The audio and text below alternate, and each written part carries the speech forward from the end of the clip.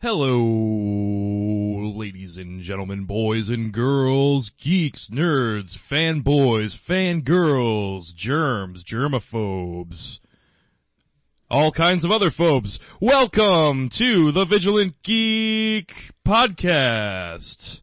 I'm your host, Andrew Puzak of Vigilant Geek Media, and with me, as always, my comic book partner in crime, Holden Orme of Vigilant Geek Media. And today we are going to provide a very vigilant recap of Boston Comic-Con 2016. Yeah, so this event for us is like the equivalent of like vacation and Super Bowl all at once. Yeah, for the normies. Yeah, we would have come out with this sooner, but like actually there was kind of a hangover after the con. A certain amount of mental exhaustion. There was definitely. We had to digress. We had to get our bearings again, and it took a couple weeks for that. So here we are. Still less than a month from the convention, from when the convention happens, and we're finally blabbing about it. We just put up the article on the blog. Go to thevigilantgeek.blogspot.com to see all kinds of neat photos of some of the events we took place in and some of the cosplays. And we actually the Vigilant Geek guys cosplayed one of the days. We went on a cosplay harbor cruise hosted by cosplayer Ivy Doom Kitty. She's usually the host of that event every year. And I was Harvey Two-Face. And I thought I made a pretty damn good Two-Face. And then Holden, you were Shaggy. Yeah, I went from Shaggy from Scooby-Doo. I had planned on going as Indiana Jones the entire year. And then one morning I looked in the mirror and I was like, I really like all this hair I have now. And I can't really use this to be Indiana Jones. It's just not going to pull it off. So I went ahead and I shaved up my goatee, and I was a very convincing looking Shaggy, I feel. And you'll see on the blog, they actually got we got some photos of Holden, dressed as Shaggy, in front of the Mystery Machine, driving the Mystery Machine. It's really cool stuff. And then Christopher Gerard, who actually is a member of Vigilant Geek Media team, he does a lot of behind the scenes stuff, like photography and graphic design and things like that. He was there, he went to the con with us, and he was Scarecrow. So we had some good costumes, and like I said, there's all sorts of goofy pictures up on the blog in regards to that. But anyways, let's talk a little bit more about the ins and outs and events and comings and goings of this year's con. Now, obviously, it keeps getting bigger every year. This year, it was bigger than it was last year. And with that, there was more to do, and since there was more to do, there's more for us to do and more for us to cover. There was so much going on at this con. Lots of celebrities. There's a strong celebrity roster this year. More guest speakers than last year, too. They went ahead and they managed to get William Shatner, and then they managed to get Frank Miller, which I have a theory. Yeah, well, you can't just say I have a theory, but I'm not gonna tell you. No, like I'm all ears. Like I want to hear. Yeah. Well, so this year, a lot of people showed up from the con. A lot of people from DC. Like every year, it just seems that like Marvel, like come on, go to Boston. And then they only convince like the local creator artists that live in the area anyway. There are a lot of them in Somerville, we got Stan Lee last year at least, so that was cool. I got to meet him and listen to last year's Boston Comic-Con podcast if you want to know more about Stan, because that was a story from last year's con. Right. Well, I think this year there was some sort of clandestine DC meetings going on. The reason I say that is because Frank Miller he never does appearances. So like all of a sudden he decides that he's going to do an appearance on the East Coast. And it was announced like pretty last minute, wasn't it? Yeah, I think it was like 2 minutes before. No, like 2 to 3 months before. Yeah, it was only a few months before the con, I remember, cause I, like all of a sudden, one day, I remember you telling me, hey Andrew, Frank Miller's gonna be at the con, but guess how much it costs to meet him? Yeah. And then I said, nah. No, $400. Ugh. Like RoboCop 2 was good, but it was never ever that good. Ever. Well, with all the things in that I movie. think Mr. Miller is known for some other work out there, both in film and of course the graphic novel medium besides RoboCop 2. But that actually was a masterpiece in my eyes. Well, that's the best film he ever wrote. I mean, you can make an argument for 300, but like when it comes right down to it, RoboCop 2 is about as good as it got, and then so like, I don't feel like the Sin City movies should count since he wrote the source material as well. Oh, all right. I was going to argue that, but fair enough. But so yeah, my theory. Yeah, back to the theory. So we all of a sudden, bing bang boom, we got Frank Miller coming to Boston. Right. Then all of a sudden you got some other tells. Brian Azzarello comes every year, but he was going to be part of Frank Miller's thing. And then there were a couple other things. So when we finally started going to some of these panels on Friday, who's there but Dan DiDio? Now Dan DiDio is like a big time sit at your desk, like takes care of important production type things. Like he's the CEO of Jerking Off. Pretty much. Well, I'm just kidding. Him and Jim Lee, they do kind of the same job. So there's like big deal guy randomly here, unannounced in Boston, right? All right. And then the next following night, you see tons of all these, pretty much most of the DC creators are like all hanging out, all getting hammered in the hotel later on that night. Then you find out that Sean Murphy, a well-regarded artist, working with DC, he's there, but he's not at the con, but he's there, so it's just like, it's weird. Yeah, he wasn't gonna be doing any commissions or signing anything for anyone, but he was just there. Yeah, he wasn't there for panels or anything. So this makes me think that DC was having like a meeting, like they're making a decision on like something to do next. They're just like, hey, let's all get together and get hammered and then kind of come up with the next step.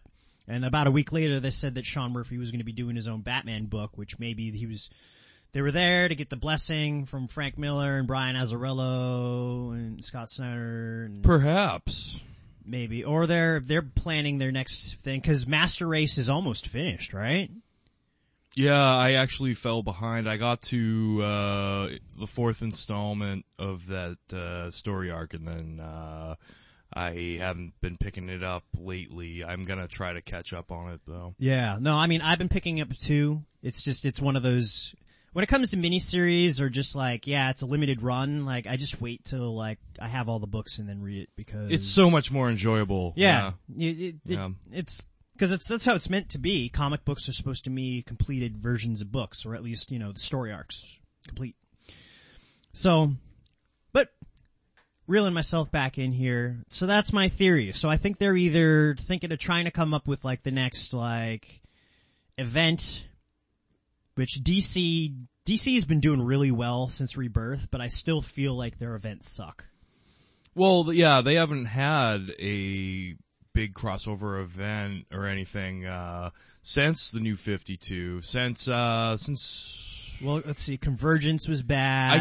I guess Convergence would really be the last one that we've had from DC. I mean, then some of their other like events like the Darkseid War wasn't bad, the Justice League arc, but that was just Justice League. Yeah, that was limited to his book. That could have been the event, I mean, for that year. I mean, that's how they did it. You can tell what the event's going to be with like what's spinning off for one-shots. Yeah. Cause like they've done that with 0 Year, Forever Evil, and I don't know. But you know what? You wanna know what? I'll give it up to DC. At least they frickin' showed up to the con. Cause Marvel has terrible representation every year. You go you go to the front of the entrance of the con, you see all these Marvel characters on banners, they're on the t-shirt, they're on the program, they're not in the convention. Yeah, I know it. I think that we had Mark Waid, and that was really it. Well, that was pretty cool. Brian Stelfreeze, I guess, who was doing Black Panther. I mean, it was really cool. I mean, both those guys, it's great to have them there. But yeah, Boston has been a DC town, with the exception of Stan Lee being the guest of honor last year. You set that aside. Boston is pretty much been a DC town for the last 4 years. I mean, that's how long we've been going. And it really seems like, DC just has a much stronger presence, and we'll get into, some of the, creators we got to meet and got to take some photos with and get some stuff signed, and it was primarily DC though. So just real quick, I'm just gonna rattle off some of the other celebs, some of the other ones worth mentioning. You mentioned Holden. William Shatner. I believe he was like the official guest of honor for Comic-Con this year. I was never like a huge Star Trek guy. I always leaned more towards Star Wars, so it wasn't, once again, another one of those VIP experiences I didn't feel I needed to pay, hundreds of dollars for. But, they had a lot of other, big names from, in the thing that impressed me the most about the celebrities, was all the actors and actresses that showed up from the DC TV universe. You had, John Barrowman, who played the Dark Archer. You had, Katie Lotz, who played Black Canary. You had, Robbie Amell, who played Firestorm. Hawk Girl, I forget the actress's name, but Hawk Girl was there, and they had like a whole panel, and that's just really cool, cause like those shows are hot right now, like they get a lot of popularity and a lot of steam, especially with Supergirl moving to joining sort of the universe, the CW universe, moving to the CW. And, yeah, they're gonna be on the same network now, so it'll be easier to cross over and stuff. Which is pretty cool. Not to get too sidetracked, but well, I mean, it's all comics here, Yeah, I'm actually exactly. kind of excited about the prospects of it being on the CW as well. And then just the possibilities for programming, since they're all on the same network. It almost seems like it's like the DC network at this point. I know it. Well, yeah, CW is Warner Brothers television network, and I mean, Warner Brothers, the two of their big properties are, DC Comics and Looney Tunes, and you can't really do much with Looney Tunes on primetime television. So, bingo bango, let's start turning these, comic book characters, these timeless, caped crusaders and heroes and villains into television characters. And they've done a marvelous job at that. And it was great to see, such a strong presence from the TV universe they have created, so that was kind of cool. Lots of celebrities. They did that. Well, like lots of other people from other fandoms as well. Well, yeah, you got the Doctor Who companions, Jenna Coleman and, Karen Gillan. You had Gillian Anderson from the X-Files. Trying to think of the rest off the top of my head. I think that's like most of them. There was a guy from The Walking Dead, forget his name, he was there. And then there was like 15 people from the Star Trek film. Oh yeah, Carl Urban was there. Yeah, Carl who played, Urban. Dr. McCoy. He's also played, Judge Dredd in the Dredd movie, and, he was there too. And then Marvel's one sole diplomat, I guess, was Elizabeth Henstridge from Agents of S.H.I.E.L.D. It was good group of celebs. So, if you were somebody who, enjoys getting your picture taken with celebrities and getting things signed, that's, certainly a lot to do in that aspect of the con. However, there are many other aspects of the con as well. Why don't we take some time now, Holden, and let's walk ourselves through day by day of what we did, the three of us, me, you, and Christopher Gerard, who is a little bit shy for the podcasts, but like I said, he's like a behind the scenes guy here at Vigilant Geek Media. But yeah, let's walk down memory lane and recap some of the things we did since we got there on Friday. Yeah, so we arrived after the doors opened. We went ahead and we settled the business with the hotel to go ahead and check in. Showed up around noon, so it wasn't, the line had gotten really bad around the building at that point, but like when you're rolling with the VIP tickets, you can pretty much get in whenever you want. And that's the importance of the VIP tickets. VIP tickets are amazing if you want to get in without any hassle, and if you want to go ahead and cut in line to pay for those photographs with celebrities and get their autograph as well. That's the best part. But the most invaluable thing is getting into the building, because July and, well, no, it was August, wasn't it? Yeah, they had the con a little later this year. It was I believe the second week of August. I mean, even though it's right on the waterfront in Boston, it was still like so humid. It was oh really God, bad. yeah. And then inside the con grounds itself, they actually kept it pretty cool. But yeah, you don't want to be standing out in that line. So after we went ahead and we took care of that, we went and tried to track down some quick signatures, which I believe right out the gate we ended up getting David Lloyd and Marv Wolfman. Yeah, you got a awesome issue of Crisis on Infinite Earth signed by Marv. And I got an issue of Batman Year 3, which was actually a Dick Grayson origin story that Marv wrote back in the late 70s. Ooh. Yeah. Obscure. Yeah, nice. I was really pleased that I had it and that it was already part of my collection, so I wasn't spending any extra money. And then I got it signed by Marv Wolfman for free, because he was actually a nice enough guy, even though he's a legend. He was like, he'll give you a free signature and then $5 for each one after that. I think it might have been 10. Or was it 5?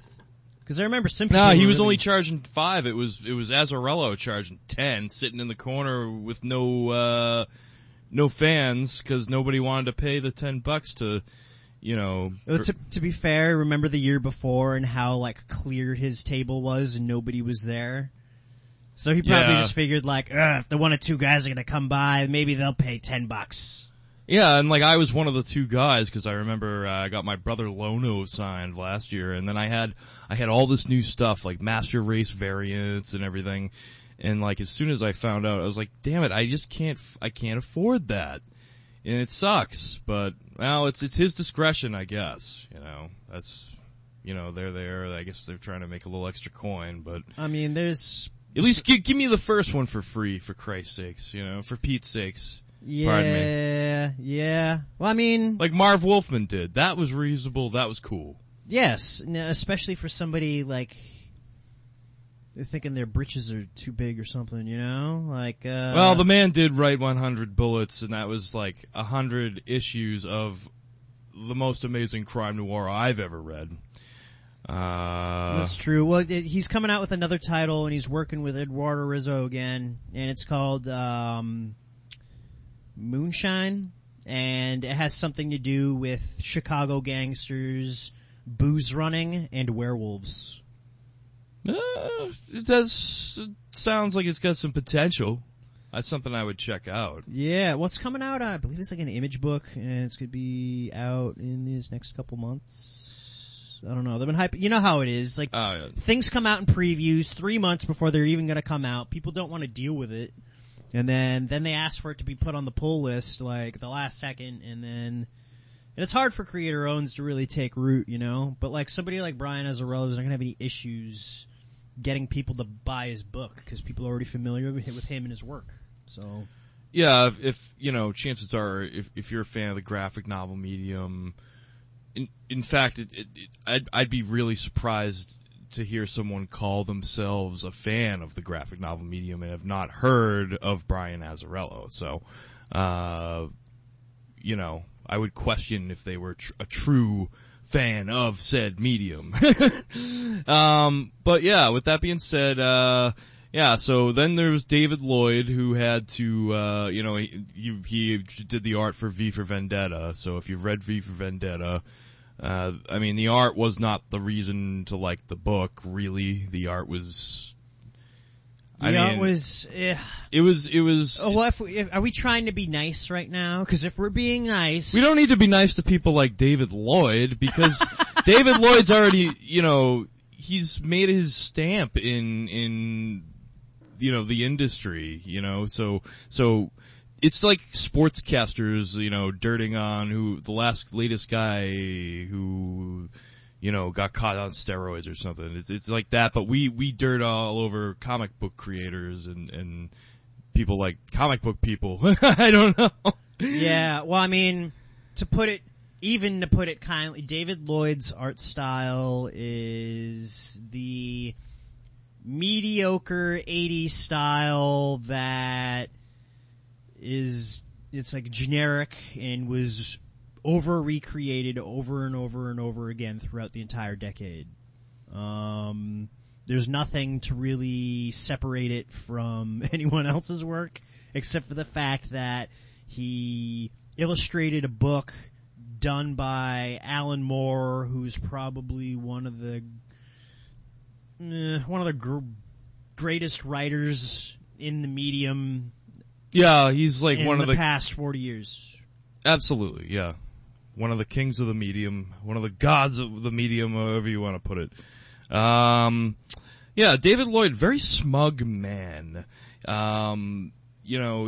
had us standing there for I don't know how long until he looked up at us. Yeah, he didn't have a line. He was working on this commission for something. Yeah, but where was the guy he was working on the commission for? Oh, maybe he came back. I don't know. Whatever. Yeah, but either way, he said that he would sign my copy of V for Vendetta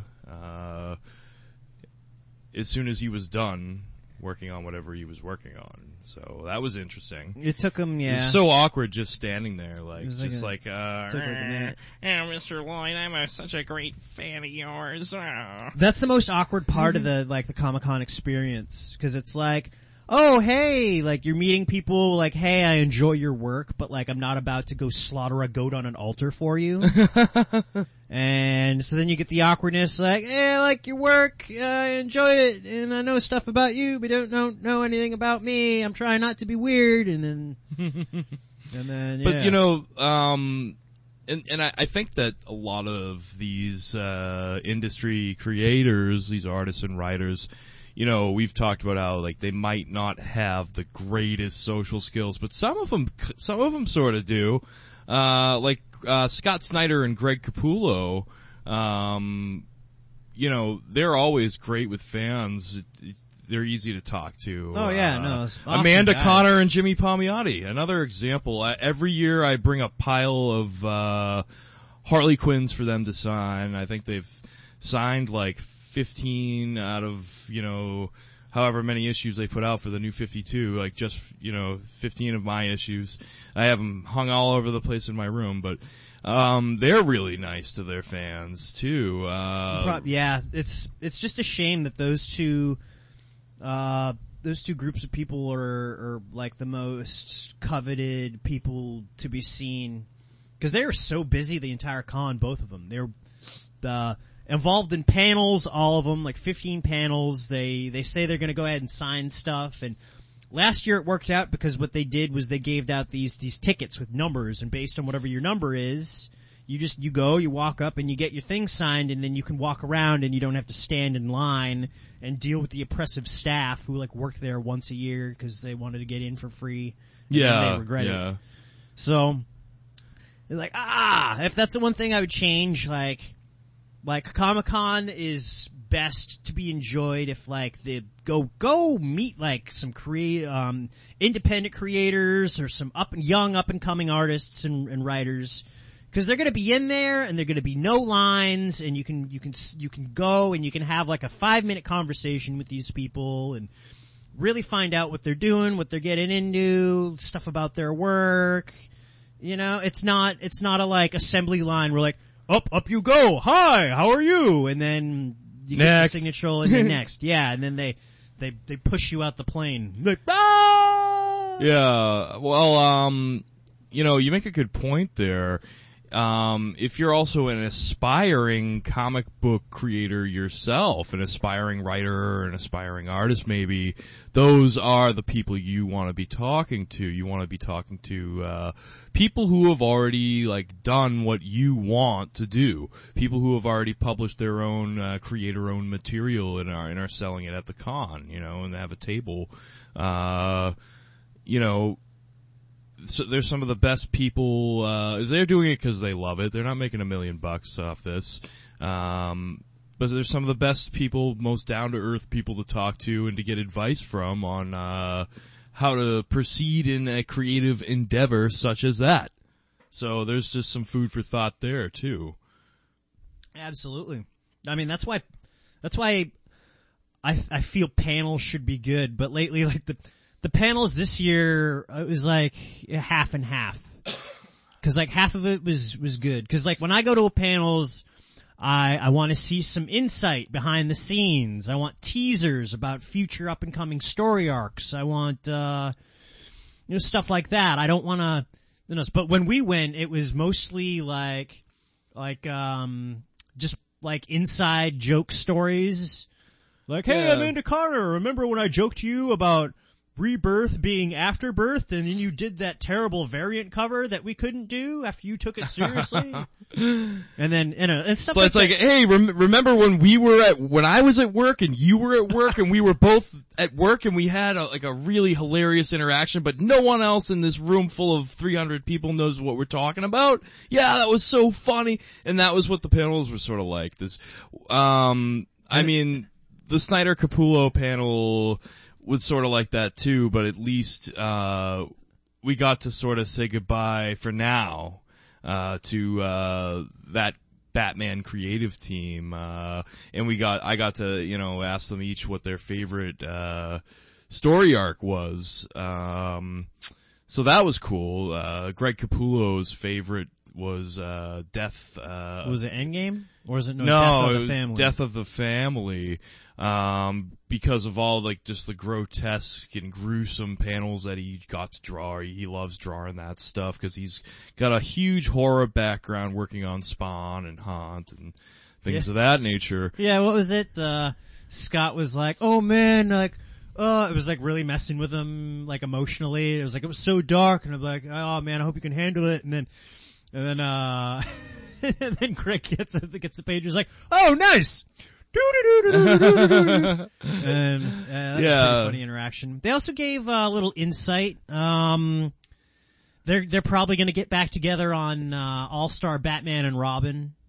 No, not All-Star Batman and Robin, just All-Star Batman. Yeah, because All-Star Batman and Robin was something else. Yeah, for now, All-Star Batman, he's slated to have a bunch of different artists. I'm thinking within the span of like the next 9 months, we're gonna get our Greg Capullo All-Star Batman story, and how Scott went ahead and described like Batman like riding on a Harley towards like some sort of hellscape with a battle axe.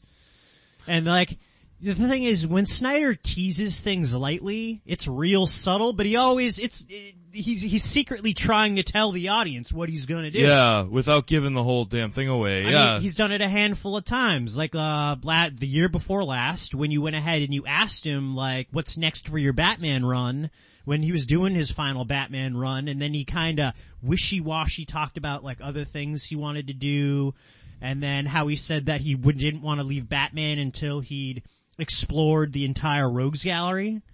Right. So then he left the main title book, but now he's doing All-Star Batman, which is where he is exploring the entire Rogues Gallery. Because already in All-Star Batman, he's already, like 5 different rogues have popped up just in like the first book. We got like Killer Moth, well, yeah, Killer Moth and Firefly, and Two-Face. And Two-Face, obviously. So maybe just 3. But then like, I've seen teasers for more.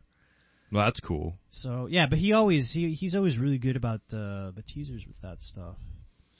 Yeah, so that's always a good panel to go to because Scott Snyder's there every year. You know, one of the big DC guys that's always seems to be in Boston for the con. He makes it a point to go, and I, you know, being one, you know, he's one of my favorite writers, so I appreciate the fact that he makes the effort to go to the Boston con. But yeah, that's a great panel to go to because you'll get something out of it. The DC panel we went to on Friday, was that Friday? Yeah. They didn't give us much. They didn't give us much to play with. No, I think they're really just trying to rehabilitate the line, which Rebirth is kinda, I didn't realize like how big a fans people were of DC. I always just kind of felt like Marvel had the upper hand on DC. And for the past 5 years, because of the New 52, when DC pretty much was just like, remember all the rich story and character development and continuity that we had? Oh, we're just gonna start from scratch. Yeah. And that really alienated a lot of people. And because it's that backdrop, like when you're reading the stories, that rich history that kinda makes every new story better, and people want to go ahead and write stories that add to the legend and the mythos of your Batman and your Superman and the rest of the Justice League and the entire DCU. So. Oh, absolutely. You just, I did that thing where I lose my point. No, I mean, it's just, it wasn't a year for panels. It was, no. It was bleak in regards to panels this year. I think. No, that was basically all I was trying to get across. Oh, no, it was, yeah. No, I think most of the panels that I went to this year, it was remember when we were at work and we were doing our job? Yeah! And then everyone in the crowd's like, yeah! Of course, it didn't help that, like, most of the questions fielded were like young kids who just like have been told like how hard it is to get a job, and then like they see these people who are employed, so they go and they walk up and like, what is it like to be employed? Yeah. Yeah, and art students looking for advice and things like that. But that stuff's not too bad though, because they actually, like, the advice that a lot of the artists were giving on some of those panels was actually really good stuff. The problem is that, like, unless you're kind of interested in that information. Well, no, it's like the main thing that they told aspiring artists is draw every day, and that can be applied to anything in life that you want to be good at. Do it every day. Do it once a day. If you want to be a good writer, write something. Write something every day. If you want to be an artist, draw something every day. If you want to blab on the internet radio like us, do it every day. I guess if you want to be good at it. I don't know. Maybe we'll get there someday. Yeah. Well, another thing they said too is don't stick to one style or genre. Yeah, it's important to be versatile. They like learn how to do most things and then do what makes you happy, I guess, after that. Yeah, I think that applies especially to artists, aspiring artists. So, yeah, no, it's good to hear what some of the people that have made it, what they have to say about, advice. Like, I thought it was really cool what Amanda Connor said. Now, she writes Harley Quinn with her husband, Jimmy Palmiotti, for those that don't know.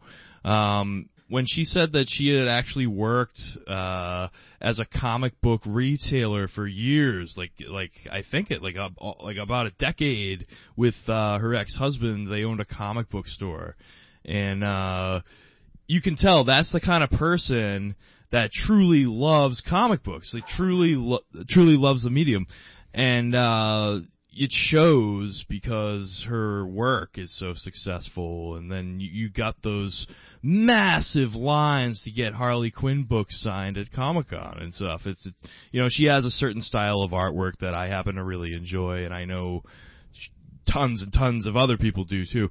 But it also is like if you have a real passion for something, and yes, if you do practice it every day, you can go from owning or operating a comic book store to writing the books that are stocked in said comic book store. So I wonder what her ex-husband is thinking now. Is like he's like selling her comic book in his comic book store. Yeah, and you gotta have Harley, and if you're running a comic book store. Oh yeah, you can't just negate that book. Harley Quinn has been labeled as the fourth pillar of DC Comics by Jim Lee.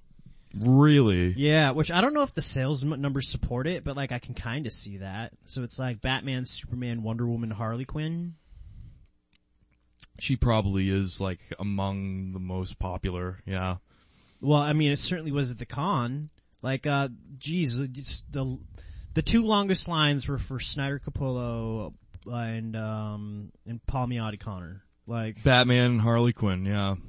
Yeah. The two most popular books, and then of course, Superman's always gonna be popular, and, Wonder Woman, you know. And, Then, you know, after that, you know, you gotta be a DC fan. You gotta really, to dive into some of these other titles, you gotta be a fan of the label, like The Flash, Lantern, Aquaman,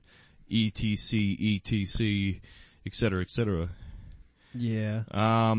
They've done such a good job rebuilding with the Rebirth line, though. It just, it feels like when you were reading the New 52 books, like, cause even though I got in on the ground floor with New 52, after reading some of these Rebirth books, it feels like there's like, whatever was missing is there now.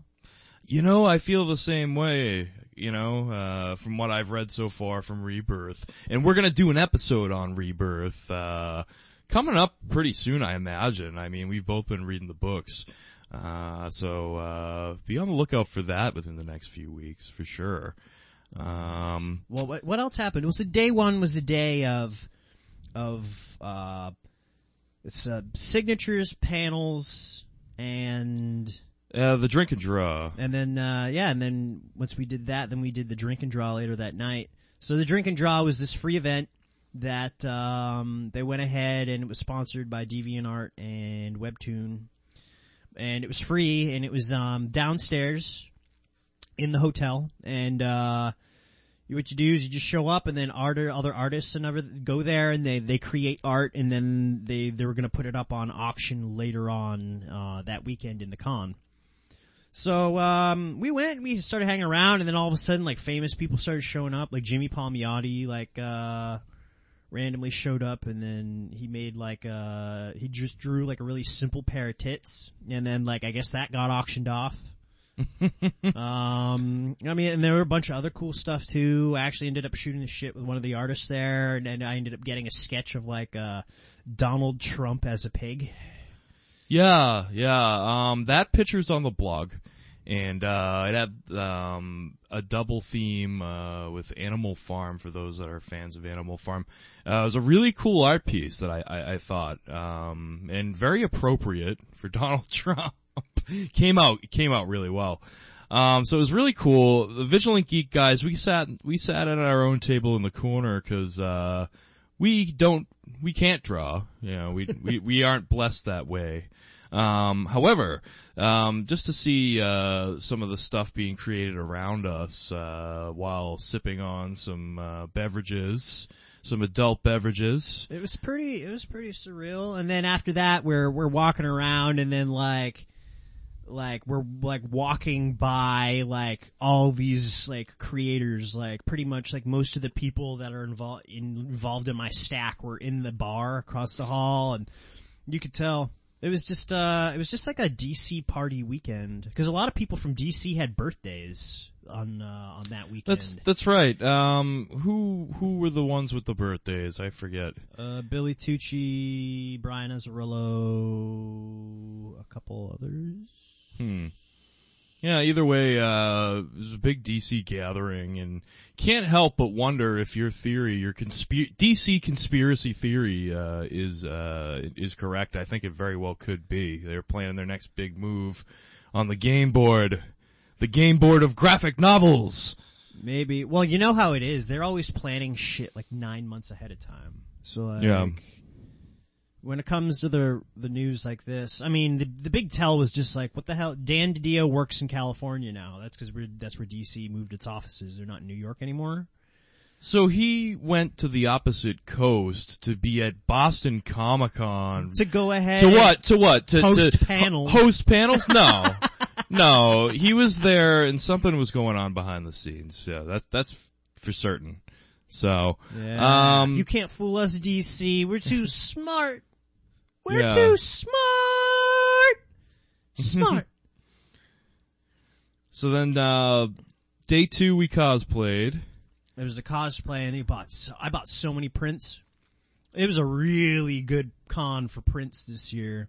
The quality of the prints provided by all the artists this year was just absolutely fantastic. Insane. And then I picked up my crown jewel. I picked up original artwork that's going to be featured in Silk number 12 from Tana Ford. That's right.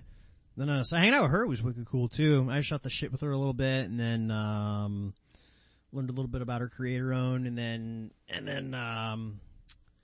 she was also at the Queer Enough panel on Sunday. But I ended up buying some original artwork from her. It's actually getting framed as we speak, and yeah, I saw it, and it's really something else. It's gonna look great on the wall. Well, it was reasonably priced too. Like this is artwork that is the source material for what is going to be in a comic book that is going to be sold around the world, and I have the original, so it's just like, woo! Yeah, I'm feeling real special about this. No, that's like probably like the ultimate souvenir from Comic-Con if you can walk away with something like that. With original prints and artwork. Not too many bring that, original artwork like that, and usually when they do, it's usually quite expensive. So, like, I'm so happy I got in on the ground floor with that. But I got so many other good things too. I picked up a fake stuffed, unicorn head that I have mounted on my wall upstairs. Yeah, it's very nice. Picked up any number of Steven Universe prints, the Batman Dark Knight prints. I picked up a Raphael Albuquerque print from the Dark Knight Returns. Yeah, I saw that, and where he's in the mud pit fighting the mutant leader, and boy did that come out good. Wow. Really good. I got some simplistic stuff with some Joker and some Green Lantern, and yeah, some, like, my living room has gone from blank, boring space to like, now it's turning into something. We gotta get some happy walls here, get some comic book stuff in my living room. Yeah, but it looks nice, but, so we all stocked up on, prints. I had a lot of, young children asking me to take pictures with them, dressing up cause I was dressed up as Two-Face, and Christopher with the Scarecrow. You did a hell of a job on the makeup too. With what was it? Cause you half your face had to look like disfigured and mangled, and it was quite nice for, a gruesome thing. It didn't feel so nice though, I gotta tell you. I had to glue some, scars onto my face first, and then I had to paint over the scars with this white stuff, and then I had to paint everything else over with, the red makeup to make it look all bloody, and then I had to put fake blood over that, and then I had to do my hair and do half my hair all white. You'll see, for those of you, who are gonna go to the blog and check it out, there's pictures on the blog where half my hair is white, and yeah, it's all crazy looking, but Christopher and I went around hunting down other cosplayers that were members of Batman's Rogues Gallery, and I think we collected all of the real popular ones. A bunch of Banes, bunch of Jokers, bunch of Harleys, Poison Ivy,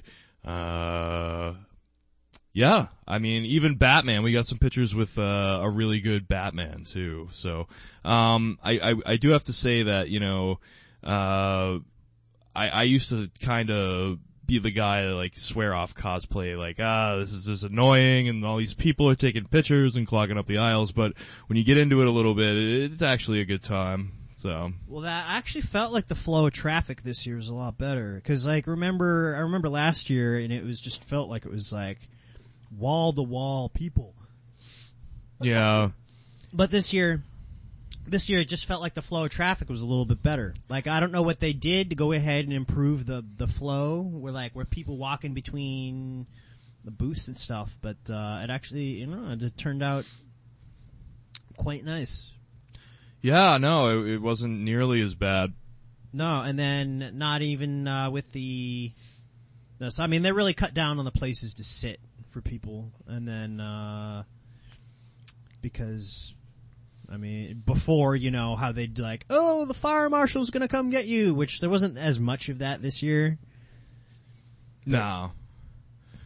But, I mean, all in all, it was really good. So day 2 is like pretty much just like straight up like Prince, and then cosplay, and then later on that night we went on the cosplay cruise, which was a nice little ride around the harbor. It was a really good time, actually. Overpriced drinks, but I have to tell you, the food was really, really good. They had this spread on the bottom floor of the harbor cruise boat, and there was like lasagna and stromboli and calzones and pizza and salad and cake and just anything else you could think of that you could find at the Olive Garden. In fact, maybe it was catered by the Olive Garden. I don't know. Actually, I wouldn't know, so it probably wasn't. So, but I stuffed my face and watched people dance around in costumes, and it was a good time. It was a real good time. We had fun. We were exhausted, and that brings us to day 3. Yeah, by day 3, day 3 of a con is always like it's a grind, cause you've been there for so many days, you've seen most of everything, so like you're just trying to check boxes on that list of things that you wanted to do before the end, and then you want to get those boxes checked, and then you want to get the hell out of there. Yeah, exactly. Just like being surrounded by that amount of people for that amount of time, and that's why it was actually so important that we actually ended up getting the room this year.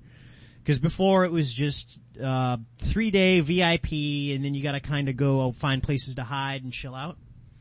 And then, but this year, we went ahead and we had the room, so we could go ahead and hit that time out. So, it's like right now. Oh, it was a lifesaver. It was a godsend having that room. But by day 3 we had to check out, so, that brings us, to a point where we no longer had lodgings to take breaks and relax. So we became very disgruntled and ornery vigilant geeks. And with that, let's go ahead and give everybody our little survival tips to go ahead and get through the con. Okay, yeah. So every year we do a Comic-Con survival guide as part of our Boston Comic-Con podcast every year. So we want to give you some tips. So, next year's con season goes smoothly for you. So tip number 1, and this is a repeat from last year, but it's just something very important to hammer home. Spring for the VIP pass. You won't regret it. Yeah, it is. It's really important. The line to get into the con, unless, it wraps around the convention center all the way around the back. I remember in the early years where we'd go, we'd have to kind of run because the line would be forming, so we'd have to try to catch up with the flow of traffic and then somehow jump in the line, and then you'd always end up with this one guy who's dressed up like Wolverine, who isn't really tough, but today he is. He's so tough, and he's gonna look at you and be like, "Hey bub, that's my spot in line." And you got like one of two options. You can let the baby have his bottle, or you could probably end up going to jail, because this guy's just gonna, he's Wolverine today, okay? He's Wolverine, and he's tough, okay? Yeah, I suppose it might be easier just to let the geek have his day. Or you could avoid the mess altogether, and avoid all geeky confrontations and just get the VIP, and then, because the VIP tickets, you pretty much go, the line for the VIP is at the door. You walk up to the door, you tell them they're VIP, they're like, oh, go see that guy. And you walk up, you scan the thing, they slap the 3-day pass on you, they give you the thing, you go get your free stuff because you're VIP, they give you free stuff. It's always like a t-shirt. Oh yeah, that's another small perk. You have to pay for those Comic-Con t-shirts, posters, Newbury Comics gets in on it. We got free Harley Quinn glasses this year, yes. which were great. You have to pay out the ass for the t-shirt and the poster if you want any of that stuff from the con. Well, the variant, they had a Harley Quinn variant this year. Which we also got, yeah, which was a Boston Comic-Con variant cover done by Amanda Connor. I got it signed by Amanda Connor and Jimmy Palmiotti too. It's hanging up in my room. It's gorgeous. We got all that stuff for free for being VIPs. So you get a little bit of, return on investment there besides the fact that you get to cut everyone in line. Well, the amount of sanity you'll save, cause once you get inside, you're gonna be waiting in lines again. I mean, it'll be a little bit cooler and you'll have the satisfaction of being inside, but like the line in itself is like this Herculean task that you have to endure, and it's going to take forever, and the heat index is going to be close to 100 degrees, especially around the summer in Boston. And if you want to get super mega wiped out and they're like going to need intravenous fluids by the time you get into the building, maybe you should have just paid the extra couple bucks, because like the VIP tickets are only really like $175, and that's like 3 days. It's worth it. It's so worth it. It's so worth it just to get in at your leisure and like get in and get to the things that you want to enjoy and do. Because unfortunately with big things like this, like they're gonna you gotta make people wait in line. That's how it is. Everyone can't get stuff signed all at the same time. It's not gonna happen. Well, I mean, if they didn't do that and it wasn't organized, you'd have like, a situation like, Christmas shopping at Walmart where people are running over each other. So like Black Friday, Lord of the Flies shit. Yeah, people are getting trampled and injured and murdered over comic book signatures and things like that. And so yeah, I guess the lines are a necessary evil, but if you want to get to the front, get a VIP pass. So yes. Tip number 1, VIP pass. Get it. Now, let's go ahead and smoothly segue into tip number 2, shall we? And tip number 2 is bring food and drinks. There's no rules against it. Over the past 3 years, we've gone to the con. The food lines have gotten a little bit better, but you're still going to be paying close to $10 for chicken fingers. And not even the good kind. Yeah, shitty chicken fingers and shit sandwiches, and they're gonna make you pay $20 a piece for them. Yeah. So bring your own food. There's no rules against bringing your own food.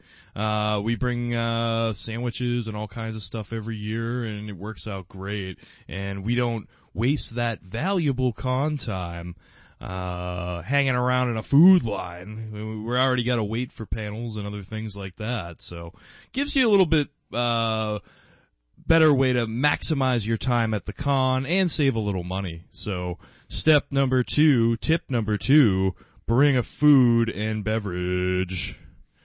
So this brings us to tip number 3, which is perhaps the most important tip in my opinion. You want to have a plan or a strategy based on what you want to do at the con. And the con offers a lot. It offers something for everyone. You might be a panel guy or girl, sorry. You might be more of, a cosplayer. You might be somebody looking for getting comic book signatures.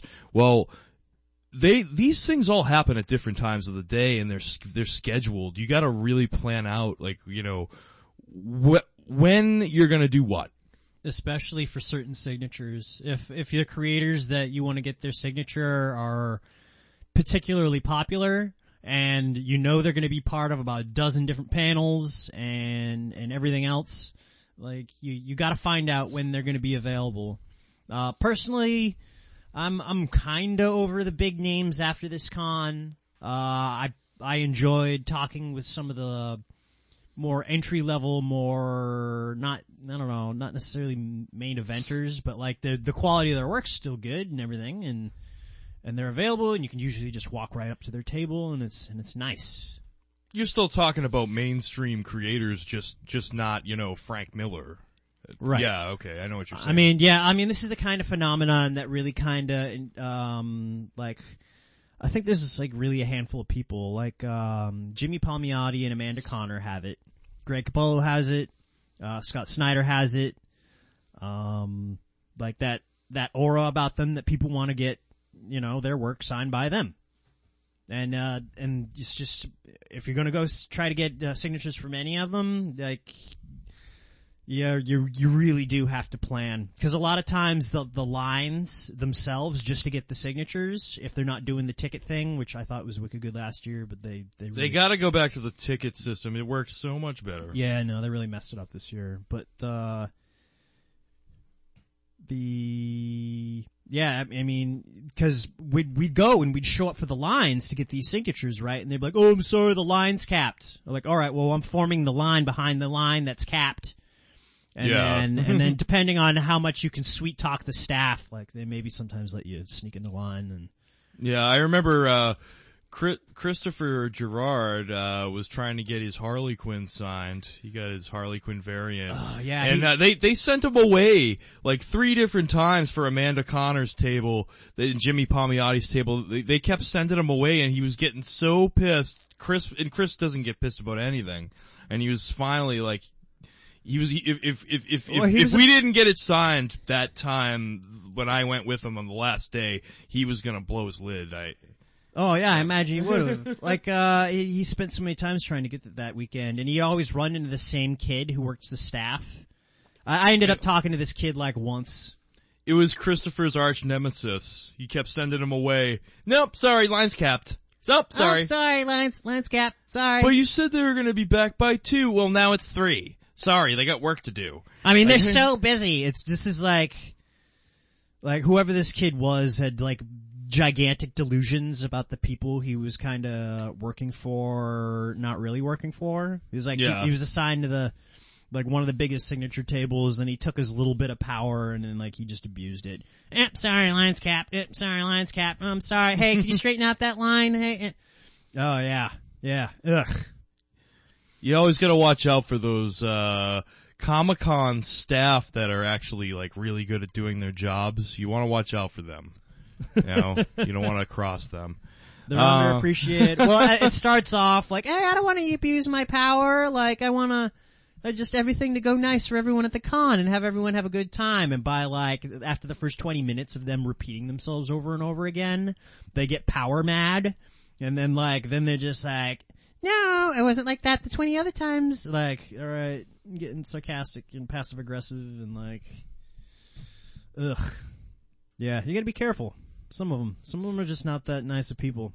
Especially on a third day when tempers run high and people are just trying to like scrape out that one last activity that like they wanted to get done before they go. Right. Or if you're a vendor, make that last buck. Either way, tip number 3 is, create a plan or strategy based on what you want to do at the con. So you'll get the program, and there'll be times for everything. Panels, costume contests, and then, people, industry creators, that's more something where you're gonna have to go to their exhibit table. Everything's labeled in the in the program. Go to their table and find out when they're gonna be there, and then try to get in line. Yeah. Social media has helped out too. Like I knew like that Scott Snyder was gonna be lining up early, and that's like one of the reasons why we actually ended up in line at a decent Did you find that out from Twitter? Yep. Yeah, no. No way! Yeah, Scott Snyder went ahead and he posted that he was going to do a signing at 1. Wow, what a guy for doing that. And he showed up at good looks on sniping that. Oh yeah, no, well another thing is if you kind of have your eye on social media, if you follow people like you do, well like I do, like my Twitter feed is like a mix mash of comics, creators, wrestling, and soccer teams. There's a huge mixed mess, but I follow a lot of creators and some of them were at the con and it actually turned out really well. I was pretty happy about it. But yes, that's what allowed us to actually get the Snyder signature this year. Cause I remember the first 3 years it was hard to get. It was like the white whale. Like we'd go every year and then like, how do we go and get the signatures? Cause we were so new to the con that we didn't even know how to get them. Right, yeah. That's back when they were doing the system with the tickets. Exactly, yeah. So, have a plan. So tip number 4 is actually a really good one that Holden thought of. I didn't think of this one, but it makes a lot of sense. If you're somebody who's into collecting and into buying prints or variant issues of certain books you like or, what have you, bring extra cash on you because a lot of vendors do not accept debit or credit cards. So some do, but a lot of them don't. That's something that's kind of new, like with the vendors accepting the cards. But all in all, cons are a cash business. Everything you want can be negotiated for with money and I mean, there's a lot of good stuff. Like, say you got some back issues that you want to get your hands on, or there's this fairly rare book that you can't really find. Well, odds are you'll probably be able to find it at the con because they bring all sorts of high-end stuff there. Trying to pick up a discontinued pop vinyl or looking for variant covers.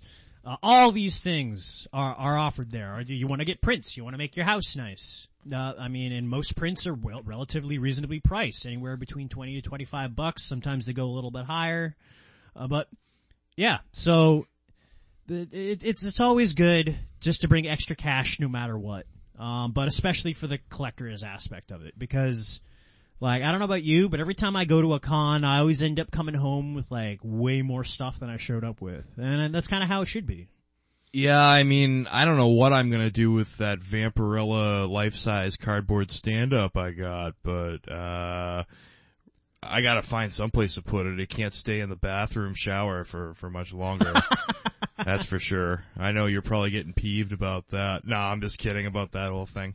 But yeah, no, bring extra cash, cause, you're gonna end up having to use the ATM if you don't. Which brings us to our final tip, and this is not a cop-out whatsoever. It's very important to have fun. Do not hold back.